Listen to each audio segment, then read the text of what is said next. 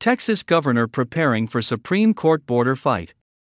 Texas Governor Greg Abbott suggested Thursday that his administration is preparing to take his border fight to the Supreme Court after a federal judge blocked a law that was set to go into effect this month allowing police to arrest illegal immigrants. U.S. District Judge David Ezra issued a preliminary injunction to halt the law, set to take effect March 5, while the state attorney general's office immediately appealed the ruling. His order rebuked Texas immigration enforcement efforts, denying claims that there was an invasion at the U.S. Mexico border due to illegal crossings, while also arguing that it violates the Constitution's Supremacy Clause.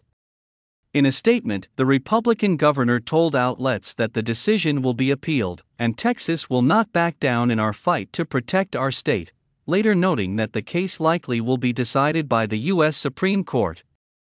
Texas has the right to defend itself because of President Biden's ongoing failure to fulfill his duty to protect our state from the invasion at our southern border, Mr. Abbott said.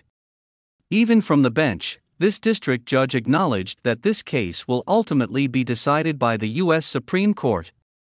In his order, Judge Ezra, a Reagan appointee, wrote the law would run afoul of federal immigration laws and claimed Texas would then be able to permanently supersede federal directives that would nullify federal law and authority. That notion, he claimed, is antithetical to the Constitution and has been unequivocally rejected by federal courts since the Civil War. The federal government would suffer grave irreparable harm because other states would be inspired to pass similar measures, the order continued. SB 4 threatens the fundamental notion that the United States must regulate immigration with one voice, he wrote, referring to the name of the law, which was passed in the Texas legislature before it was signed by Mr. Abbott. Opponents have called the Texas law the most dramatic attempt by a state to police immigration since a 2010 Arizona law that opponents derided as the Show Me Your Papers bill. The U.S. Supreme Court partially struck down the Arizona law, but some Texas Republicans want that ruling to get a second look. Also in his decision, Judge Ezra wrote that the Texas law was preempted by the decision in the Arizona case, adding that the two laws had striking similarities. He also struck down state officials' claims that large numbers of illegal border crossings constitute an invasion, saying calling it such is a novel interpretation of the Constitution's invasion clause, and that allowing the law to stand would be permitting the state to engage in war.